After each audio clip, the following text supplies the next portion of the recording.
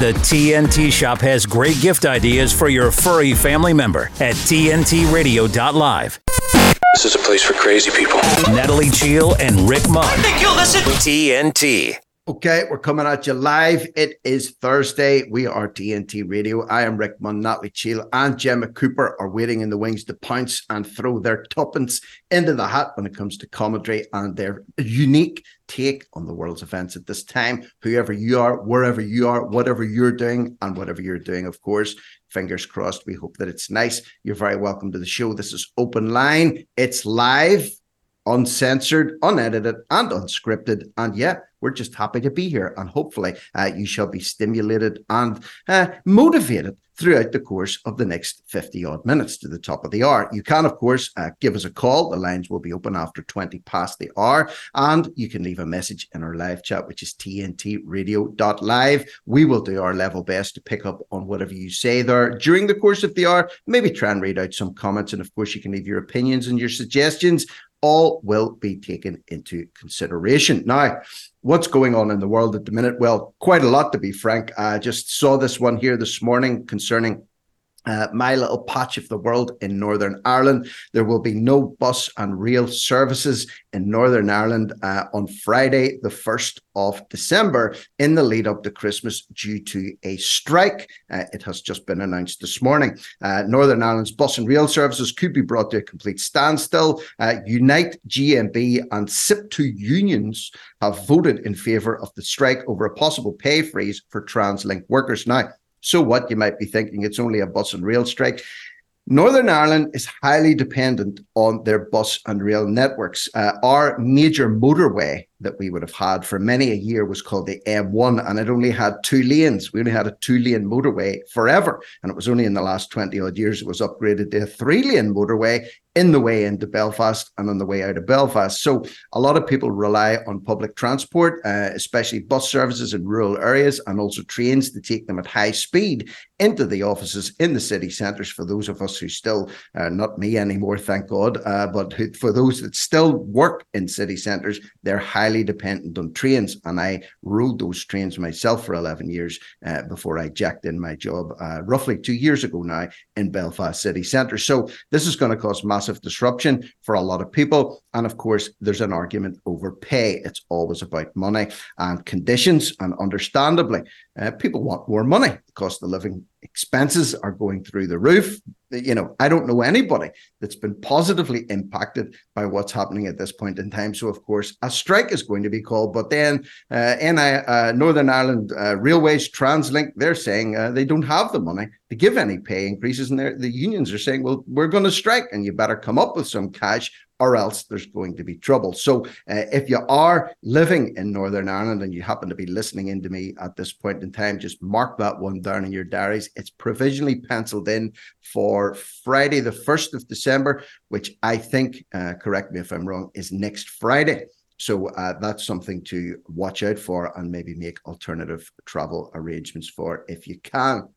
And speaking about money, lack of money, we want more money. Huge budget announcements were made yesterday. Rishi Sunak and old Jeremy Hunt were in the dock yesterday telling us how good we all have it, how the Tories are doing wonderful for everybody. And one of the things that Sunak has said is the biggest cut ever to national insurance contributions for workers is on the cards, and the biggest tax cut on business investment in British history is on the cards. Other sound bites that he threw out there were from April next year, millions of workers will get a pay rise. That's roughly £1,800 a year for someone working full time as a result of their proposed tax cuts. Well, it's a long way to April. They say a week is a long time in politics. And here we have Rishi and Jeremy promising us the earth come next April. That's assuming they're even in power next April. The word on the street is there could be an election around about Easter time next year. Maybe this will all be scuppered. Maybe it won't. I don't know, but time will tell. So on one hand, we have workers wanting more money. And on the other hand, we have the government telling us, oh, it's coming, like one of those TransLink trains. It's coming. But let's hope the train doesn't arrive on Friday, the 1st of December, because nobody will be working for TransLink on that day, and the trains will be all sidled up. So that's just a few things to whet your appetites this morning. Please stay tuned. We shall be right back here after this short break on TNT Radio. Keeping the commitment 24/7. I've been in the car all day and I got to listen. Can't get enough of it. You guys are doing a great job. Today's News Talk Radio, TNT. Let me ask you guys, first of all, Gemma, Natalie, public transport. I did avail of it for quite some time. I found it to be very beneficial for me because of the reasons I just explained. What about you guys? If you drive, whether you don't drive, would you avail of public transport? Much and what's your experiences of it in the transport that you do take? I've never been a fan of public transport myself. I mean, I will catch a bus if I have to, but you don't know who you're going to be sat next to. And it's not always the most pleasant. It's not always the most pleasant experience. I mean, London is the worst. Getting the tubes in London, it's either too hot or there are too many people. If you have to, you have to do it. But it's far nicer sitting in your own car, not around people. But then I get a bit unsociable. What's your experience, Gemma? Miserable. Yeah, I do have a car and I do drive, and I'm not the most confident of drivers, but I really love the trains, and I've had some of the most inspiring, uplifting, interesting conversations with people that I've met on trains right the way through my life. I don't know what it is about being on a train. It's different now than it was when I was in my 20s and 30s, when I used the trains a lot, because I didn't actually pass my driving test until I was 32. That's how nervous I was about getting behind the wheel of a car. So I used the trains a huge amount, especially when I was a student traveling up to the north of England to go to university. And some of those train journeys were so brilliant. But of course, now people have got their heads buried in their phones and their tablets and their iPads and whatever, and their computers, and it is more difficult. But still, I have had some very enlightening conversations on the trains in the last few years, and I do really enjoy it. Public transport in cities like buses, well, in my experience in the West Country, they never turn up, but that's probably just here. I don't know if that's that applicable anywhere else. Maybe there are no bus services in the West Country. Maybe we could investigate that. That's why you've never seen any buses up in your neck of the woods. They simply don't exist. It's like that in a lot of rural areas here in Northern Ireland. You've got a story for us here this morning, which is, I mean, I was looking at it and I couldn't believe some of the pictures that were in this report. This is a place that's very dear to your heart. So on a personal level, Gemma, you've got a lot invested in this story, and it's a win after a local council. A leader apologises for Clevedon's £1.3 million, quote, wiggly line scheme, unquote. Looks like someone's got in one of those road painting machines after having about 15 pints of beer and decided to swerve it down the main street, laying very oddly positioned lines all along the front. What's been going on with this council in particular? Well, this story is really, really dear to my heart because it's literally 5 minutes away from me, this town, and I go there all the time. And when they did this last year, everybody in the town of Clevedon in North Somerset just clutched their pearls in horror and went, what have you done? Because the council, in its wisdom during the pandemic, decided it was going to rip up how the seafront looked. It's a beautiful Victorian seafront in Clevedon. I strongly urge both of you to come down and visit it. It's really beautiful. And it's got one of the last Victorian piers in England, beautiful Clevedon Pier. It was a stunning seafront. You could park your car out and look out towards the sea, the sunset on a big crescent. It was a classic Victorian design. Beautiful, beautiful, beautiful buildings, everything. So they came in and they wanted to do all these traffic calming measures, 20-mile-an-hour zones, cycle lanes that nobody had asked for, clearly very Agenda 2030 driven, and they would have got money to do that. They came in, they didn't consult with the public at all. They came in, completely changed the look of the seafront, put these stupid designs for the cycle lanes, messed up the road, one-way systems, put this ridiculous roundabout, and it looked like an alien landing pad. Even the Daily Mail got hold of that story. And people were saying, what on earth have you done? What have you done? It ruined it. It was ugly. They brutalized it, absolutely brutalized it. So anyway, the locals, they said, right, we're not having this. They launched this huge people power campaign. All of the local businesses were up in arms. It's a very affluent town. There's a lot of independent businesses. Every business had posters in the window. There was just a huge campaign. And the council kept saying, no, too late. It's here. Get used to it. And people were like, no, we're not getting used to it. And they just kept lobbying and lobbying and lobbying. And in the end, a traffic independent auditor had to come in and they've audited it. Transport experts, Audit West, they came in and they looked at it and they went, no, it has to go back has to go back to what it was. So it's a victory for people power. They did not stop with this campaign. I think some of the businesses were going to withhold their business rates. Locals were up in arms. And it was an example of the council, and they have apologized this week. They've said we didn't consult properly. Well, actually, they didn't consult at all. And it's about people pushing back. People are really realizing our elected representatives, they work for us. We're paying them. So they pushed back so much. The council said, right, we're sorry. We're going back to what it was. We'll find the money for it. Yeah, find the money for it. You were given the money for it. Find the money for it. And it's a huge victory. Huge victory for people power and restoring something to its natural, beautiful state. And I think this victory will be the first of many, because if enough people push back on enough things, we will change the balance of power. And I really feel the tide is turning. I really do. And this is an example of it. Well, it's a good example to use. Nat, I don't know if you've got to look at those photographs or not, but I can remember when I was a kid, I had a friend had this little playmat for his little toy cars, and it was like this cartoonish thing that you rolled out on the carpet and you pushed your little model cars around it. And it was very cartoonish. And when I saw those pictures of the seaside town, it reminded me of my friend's little model car playmat when I was a kid. Is this part of the agenda as well? And I know we talked about this briefly yesterday, Gemma, about architecture and the way cities are, and the amazing cultural places of the past. They don't seem to be making any awe-inspiring buildings anymore. They seem to be making these concrete and steel, shells that they put people in, or that are classified as architecture these days. Are they also trying to, patronize us with the like of these childish-looking road symbols and these wavy lines everywhere? I mean, is that part of it, do you think, or am I overanalyzing it? Natalie? Yeah, I mean, the word that I used and Gemma already said was ugly. I mean, like you said, seafronts are normally so beautiful. When, living in Reading, when I go to the coast, I instantly feel, that the sea air, looking at the beautiful view, it makes you feel wonderful. And was it ugly? It looks sterile. Like you said, the design, is that the idea? Are they trying to take the joy away from us? And so glad that the people stood up. And I would say that's happened in Reading as well. They tried to put a one-way system in here. People stood up. They also put loads of changes in for COVID. I think they did that at other places, like around the country, taking away some the car lanes and put in bicycle lanes everywhere, realizing that when people actually started commuting, the traffic was so bad, Reading didn't actually move. So again, the people power stood up, and that got changed again. So it's worth doing. Have your say, use your voice. It can make a difference, can't it, Gemma?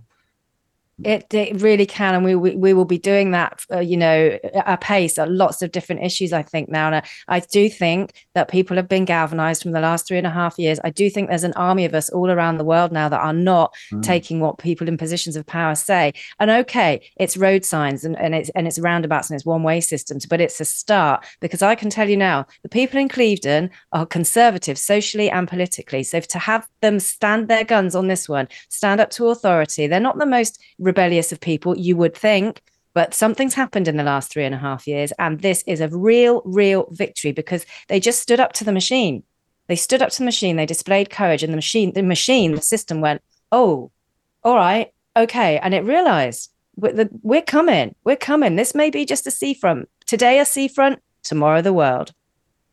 I'm getting Sarah Connor vibes from you this morning, Gemma, and that's a big compliment. I'm getting Sarah Connor vibes from you this morning. People who know what I'm talking about. So we've got to call time in this one as per now. So big thanks to you for bringing us a victory story this morning. That's what we need. We need inspiration. We need victory stories. And we need to realize that the game is not over. It may look grim at times, but, for as long as we're still breathing and upright, we've still got fight in our bellies, and there's still a chance that we can turn this thing around, which is what we're doing one step at a time. So big thanks to you, Gemma. You'll be joining me again in the next hour during Locked and Loaded. And for now, we've got to take a short break. Natalie and I will be back afterwards. And keep the comments coming in, and we'll keep the stories coming in live here on TNT Radio. TNT Radio's Steve Malzberg. I don't know if you're aware of the so-called protests that took place at the gates of the White House, where red paint, supposed to be blood, was thrown at the gates. The gates were being grabbed and shaken back and forth. You had F Israel painted on the wall of a building. You had a statue in Lafayette Park defaced. You also had chants of F Joe Biden. And yet, with all that, and I think of January 6th, and there were some people who deserved to be arrested, certainly on January 6th, but they're still going after people who simply walked into that building and did nothing. And yet you had one person arrested during that whole episode that I just described in Washington, D.C., at the gates of the White House and in Lafayette Park over the weekend, Saturday. It sounds pretty incredible. The Steve Malzberg Show on today's News Talk Radio, TNT. When you can point me to an industry, to a platform that reaches 250 million people a month, virtually 9 out of 10 Americans, that's real, that's substantive, that's important.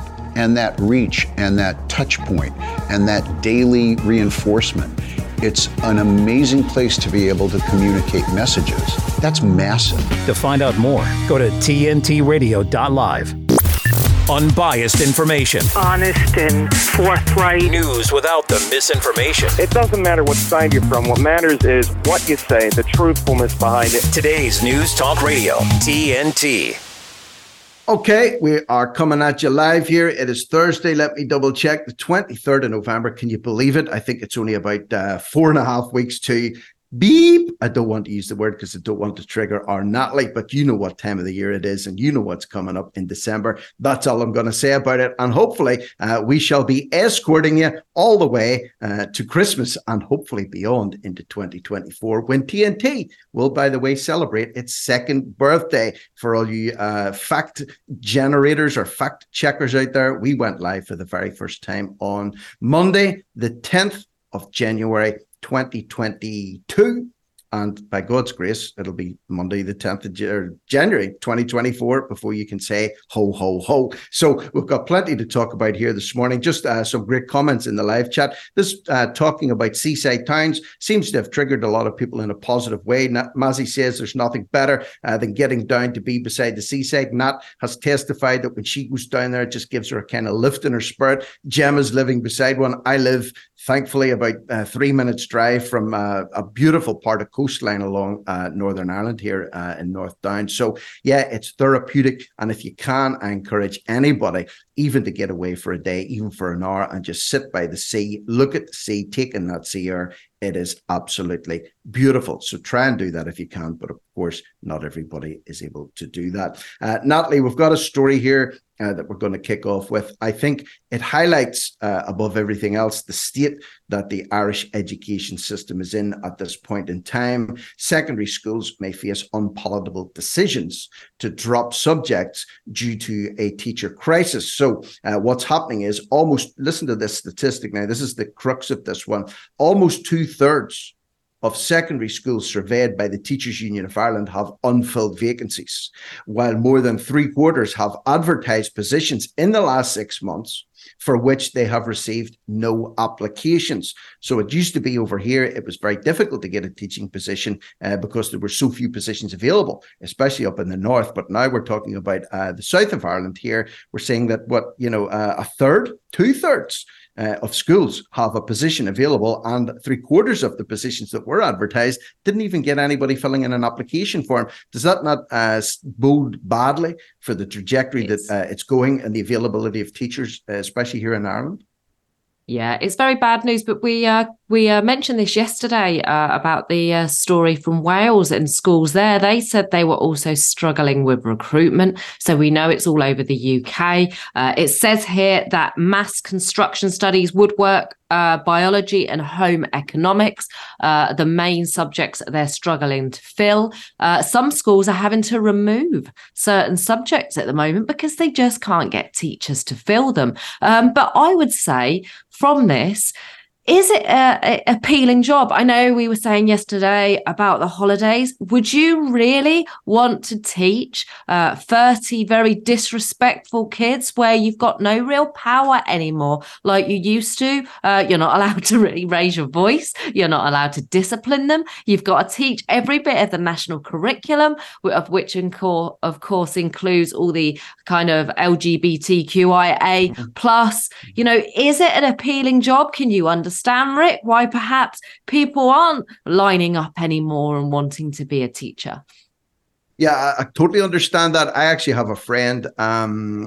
We met years ago. We became very good friends. He moved away to Scotland, actually, and he became a teacher, or he went into the teaching profession, and he's actually done very, very well in it. I'm not going to give you his name just in case, but I met him again recently. I hadn't seen him for years. He was back in Northern Ireland. I met him recently. We had a chat, and his head has been completely turned in the teaching profession for all the reasons that you've just outlined below. One major sticking point for him in particular was his own personal beliefs absolutely do not line up with the curriculum that he's been forced to teach, or at least bring to the attention of the pupils. And although he's doing well on paper, and although he has been, I think he's a principal of a school at the moment, so he's on good money, but his head is gone and his nerves are shattered, Natalie, and his physical and his mental health have really suffered as a result of that. And, back in the day, you used to go to school, you were taught, reading, writing, and arithmetic, basically at primary school. Then when you went on to secondary school, you got, geography and history. But there's so many subjects available now. Some of these subjects, like woodworking, we never had that at school, or even economics. I don't even think we could do that at school. So there's so many different, such a variety of subjects at the minute, they just don't have the people to fill them. So maybe you were enjoying doing your home economics, or maybe I would have been enjoying doing music class, and all of a sudden the principal said, sorry, that's off the curriculum now because we just don't have anybody to teach it, and we don't have the budgets to be able to, fulfill these roles. So, too bad. And that's bad for the kids as well as bad for the economy.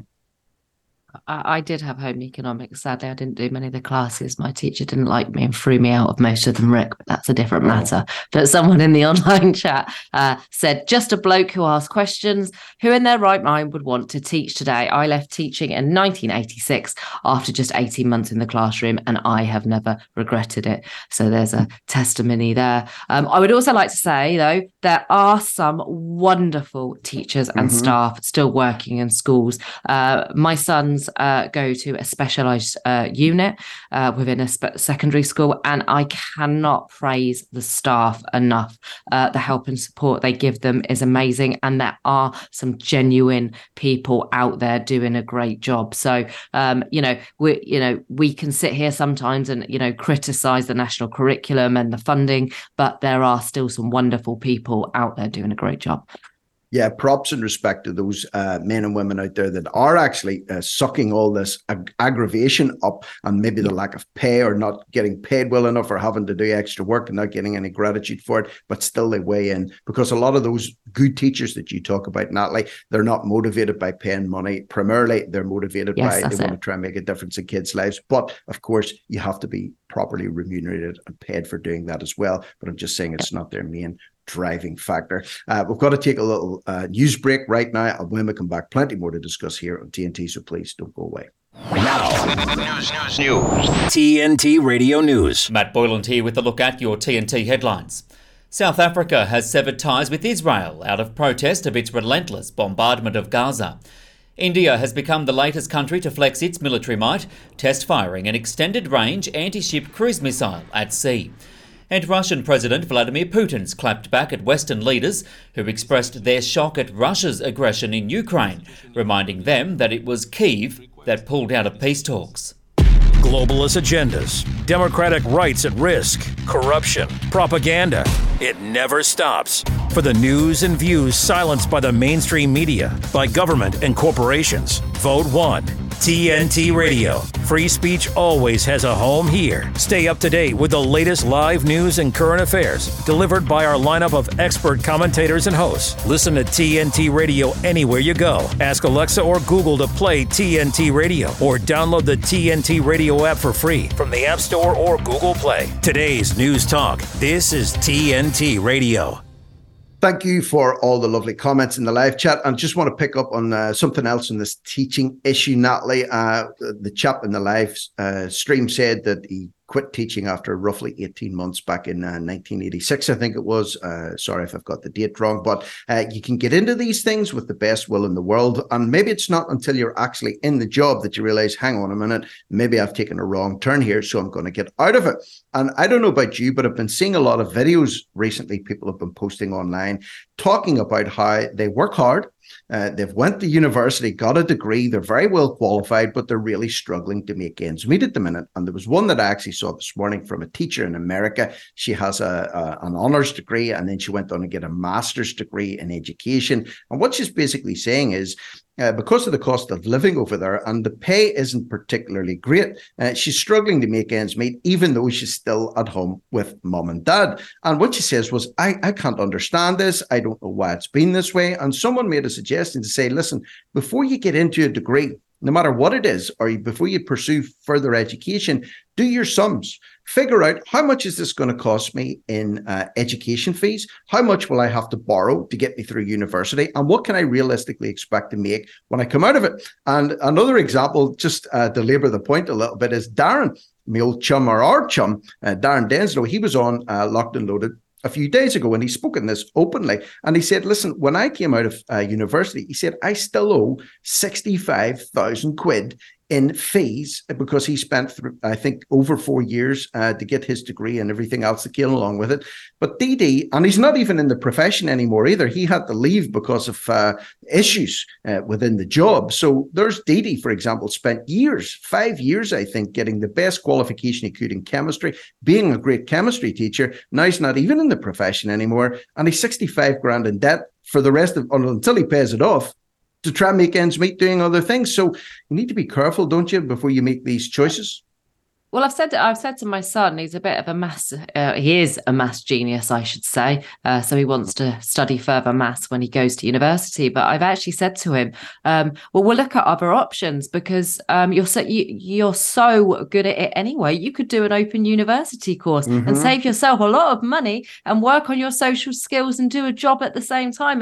And he's quite up for that. We've got another testimony in the online chat. I was a teacher. This is from Phantom Jam Shots. Gave up. Even in rural areas, classrooms are a war zone. You spend a whole hour battling with one pupil, and the whole class achieves nothing, no discipline and no senior support. So that's just two people alone here in the online chat saying how difficult being a teacher is now. And that's after, like you said, Rick, you've done all those years at university and getting yourself into debt. So yeah, we can see why they're struggling to employ them at the moment. Yeah, and respect, to be fair, respect to those people that I couldn't do that. I don't have the temperament to do that, Natalie. Probably neither do you. So anybody that has to grind that out on a day-to-day basis, I have nothing but respect for them. But you might want to look at other options, or as we have advocated for a long time, learn a trade. Learn how to wire, electrician, bricklayer, joiner, plumber, whatever, hands-on stuff that you can become self-employed in, and that you can control your own destiny better than you can if you're stuck within a classroom and you're stuck within the rigid confines of an educational curriculum. Now, let's hop across from Ireland over to South Africa. So we like to do a little bit of globe-trotting here virtually when we're doing these shows. But there's a potential, there was another story, actually, I was going to bring from SA, but it's not this one, but we'll stick with this one here. A coordinated or targeted attacks against road freight vehicles increased from 6,500 incidences in 2009 to 21,000 incidences in 2023. That's an average of 57 violent attacks on trucks every day, many of which are looted and many of which have the drivers badly attacked or murdered. So, crime's nothing new, vehicle crime's nothing new, looting's nothing new, but the damage that this is going to cause on the infrastructure in South Africa, bearing in mind a lot of these trucks are bringing food and supplies to rural areas or outside of the city, are people that are doing the looting maybe don't understand that they're actually cutting off their noses despite their faces, because they're doing it with farm attacks as well. They're killing the farmers that are growing the food that they're eating at the end of the day. Is this not even an act of blind self-sabotage on the part of these criminals, Natalie? It is, but sometimes these people are absolutely desperate themselves. They're looting because they have nothing, and if you've got nothing to lose, that's why you'll turn to a life of crime. I mean, I read the story. It reminded me, for anybody that's ever watched the first Fast and Furious movie, when they they kind of use their cars to loot the trucks. That's basically what's happening. There was a story from the 13th of November. It's Ikurilani. I don't know if I said pronounce that, but the Ikurilani Metropolitan Police Department urged motorists and trucks to avoid a certain road, the R550. It follows looting and torching of 3 trucks over 3 nights. Basically they're saying that a lot of them were targeted, stopped, pretending to be patrol people, and then taking everything out of their trucks. But it's going to have a really bad effect on the rest of the country, because these trucks are actually taking food, they're taking medical supplies. So that means that everybody's quality of life is going to go down. Prices are going to go up. It's a very sad state of affairs. The quality of life in South Africa at the moment is poor anyway, and these lootings are going to, if they continue at this rate and keep going up, it's going to make things even worse. So yeah, really, really sad story. Yeah, the thing is, you make a very good point about balance here too. A lot of these criminals that are looting these vehicles, that they may be hungry themselves, they maybe need to make ends meet themselves, and you'd say, well, get a job. It's not always easy when there's no jobs to be had. Unemployment, by the way, in South Africa is as high as 40 to 45%. Almost one in every 2 adults doesn't actually work. So it's not just the case of just get a job. There maybe are no jobs to be had. The thing is, though, for example, if you loot a vehicle, say you and I decided to do a stick up tomorrow and we loot a big goods vehicle and we start pulling all the merchandise off the back. I'm just saying, think about this. We're going to take way more than we need. So we're not just even looting to put food on the table, which you can understand if somebody's starving. You can understand maybe why they would steal food to feed their kids if they've literally got nothing. I'm not saying steal, but I'm saying you can understand why some people do it.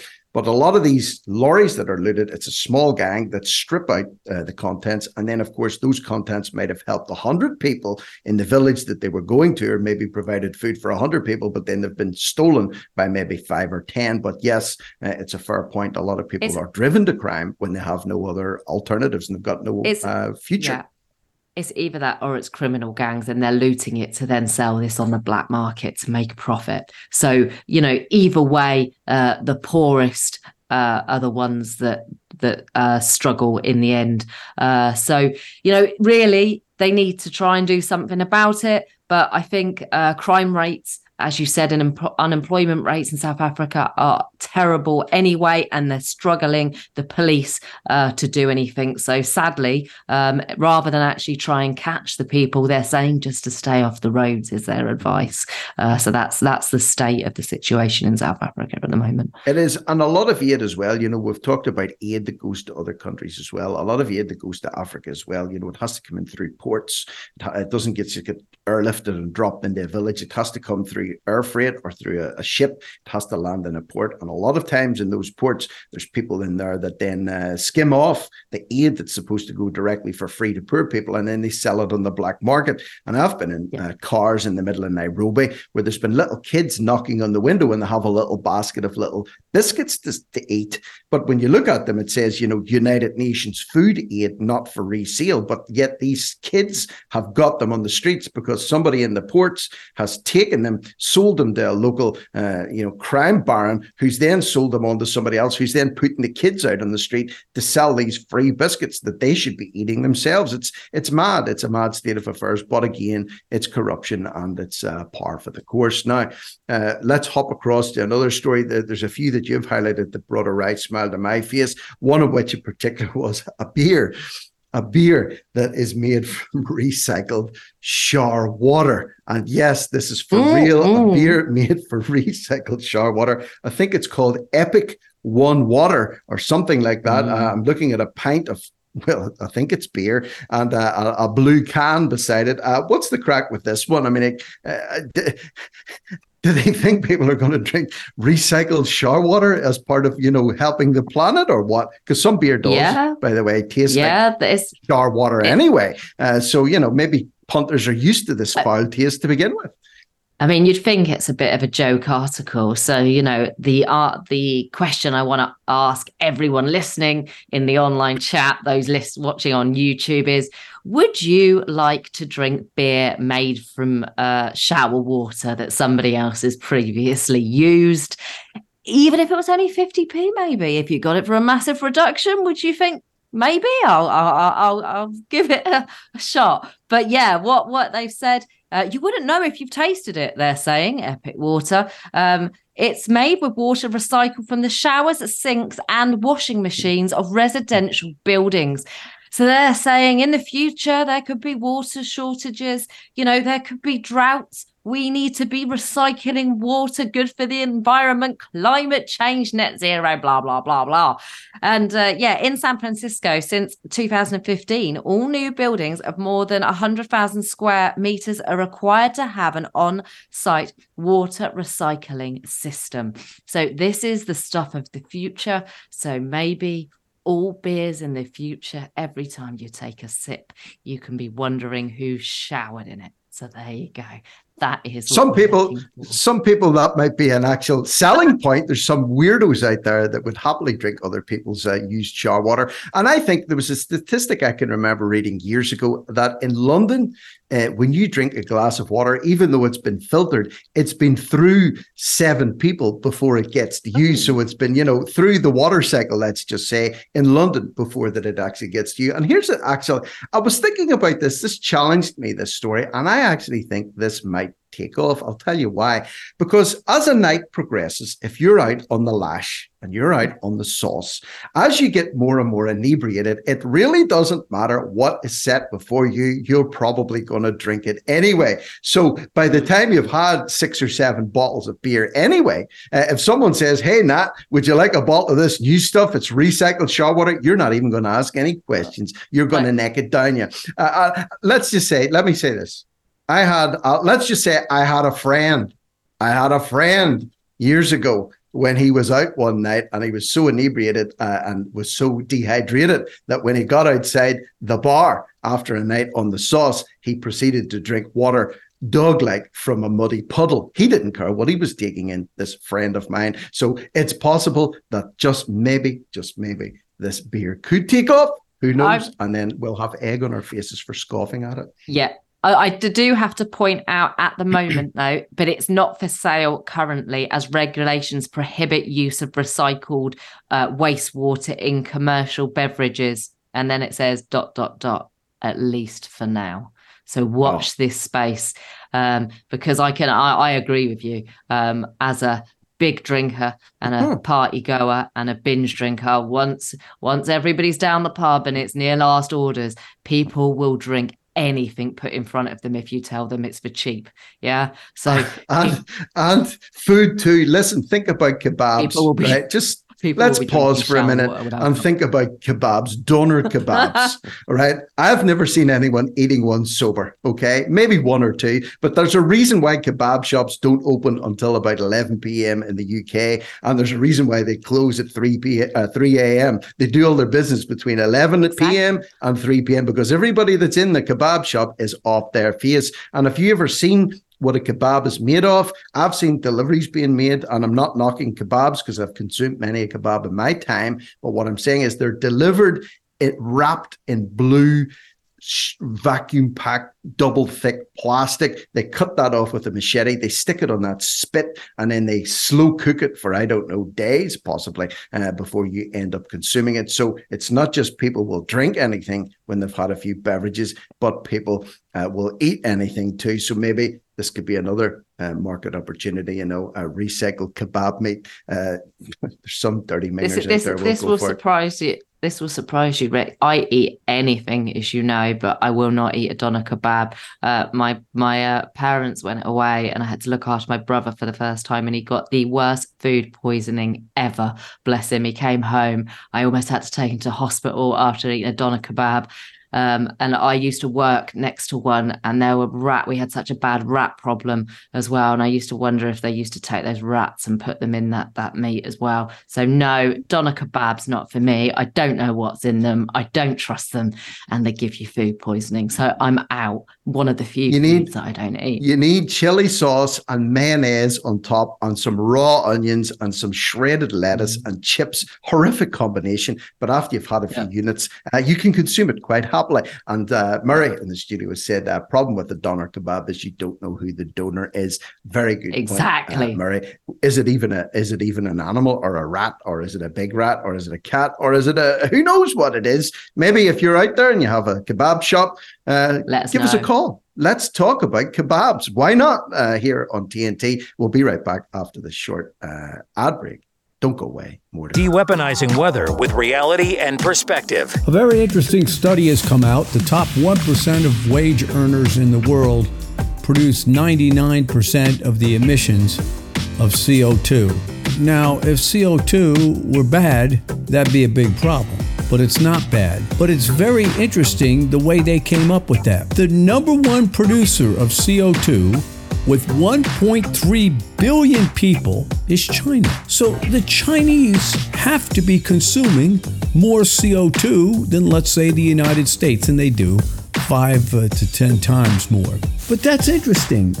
Is this study saying that the average wage in China is higher than the average wage in the United States? I seriously doubt that. And the answer is not with CO2. It has to do with the system of capitalism and freedom, which of course is being taken apart in the United States and other areas in the West, versus the Chinese system. Now we continue to see China thumbing its nose at the rest of the world, as they have produced 137 coal plants in the last 2 years and continue to build them like mad. And yet they say, oh, well, we're going to be carbon neutral by 2050. By 2050? I thought the world's ending within 10 years.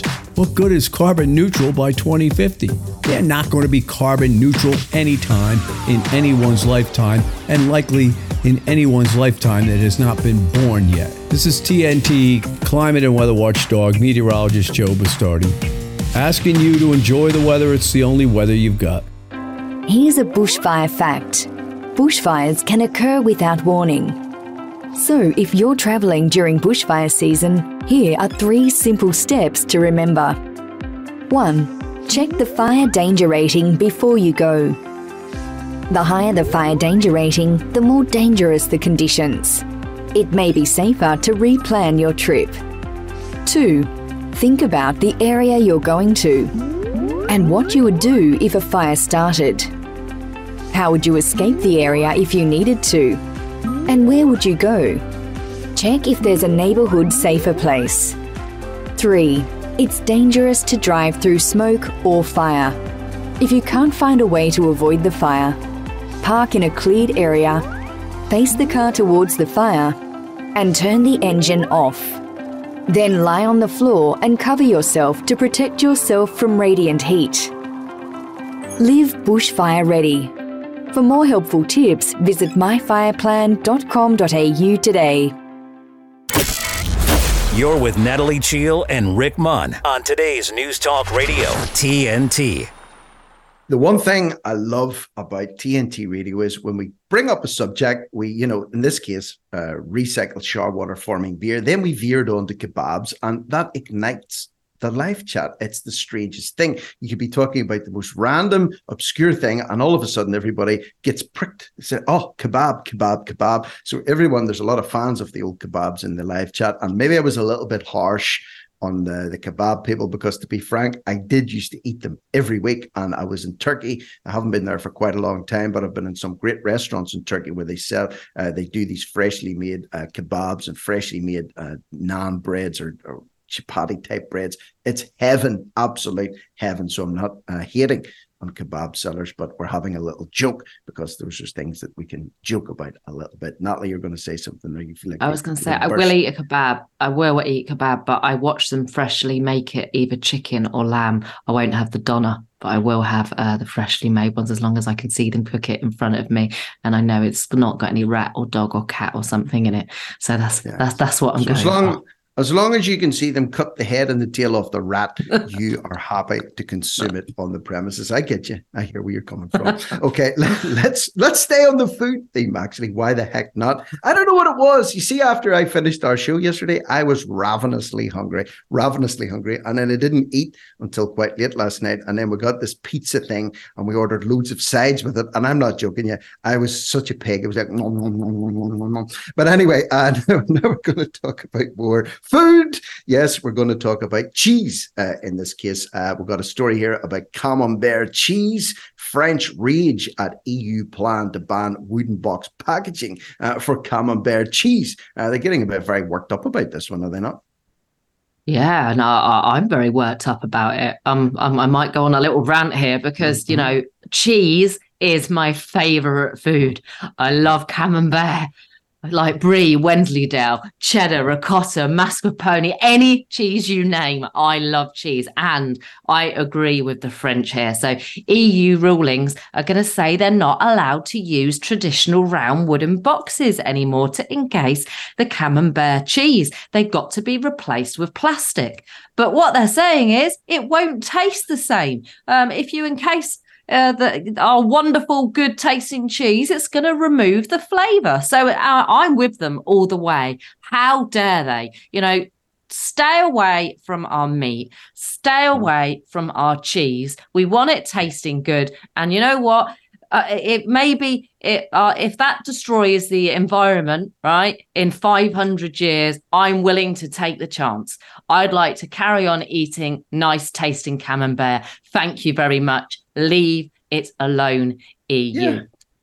Leave the cheese be. And you're right. This is another thing that people love. You know, people are cheese fans and they're very particular about it. They like good quality cheese, different varieties of cheese. So if it's nicely packaged for optimum taste, okay, for the consumer to have optimum pleasure for it, it's a real pain in the ass when some bureaucrat decides to sit down and say, no, you shall not have cardboard boxes. You shall not have maximum taste going forward. You shall have your cheese wrapped in plastic and you shall suffer a degradation in taste. It's like Heinz. I think it was Heinz recently or a few years ago, they decided to reduce the salt content of all their baked beans. Okay, so it's like now with reduced salt, whether you like it or not, reduced salt baked beans. Now, that's a pain in the ass because all you do is you just add even more salt when you're eating them. If you're a salt consumer, that is. Why can't they just leave us alone and let us make our own food choices and just let us eat our food that we're paying probably over the odds for good quality cheese? Why can't they just leave us alone, Natalie? Why can't they do that?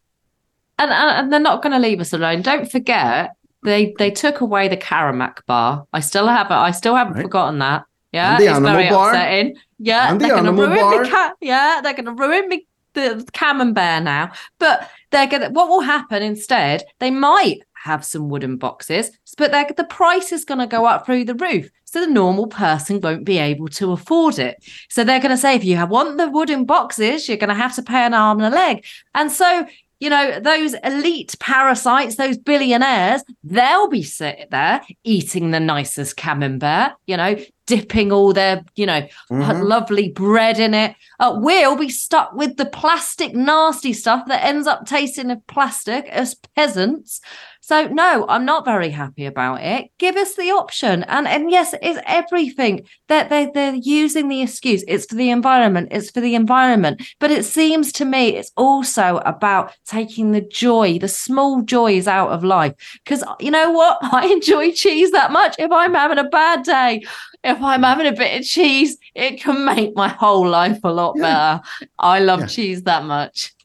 And you don't have to hack through plastic to be able to get to it. You can simply pop open a little cardboard box, finish your business, and then close the thing down again. And again, a little thing maybe to some people, but it's a big thing to you and a big thing to many other people that's going to affect them by this. And of course, I think it's like those silly wavy lines that Gemma was talking about and the daft architecture. You take stuff like this, and then all of a sudden you've got plastic wrapped around the cheese. It's not good for man nor beast. Now, there's another story. We'll try and sorry.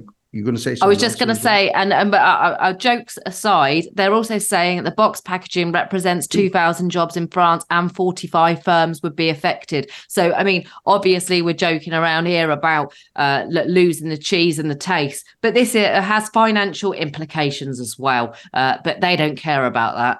They just want to push the environmental agenda. So no, they don't care if the cheese doesn't taste the same or if people lose their livelihoods. As long as you save the cows farting in 500 years, that's all that's important.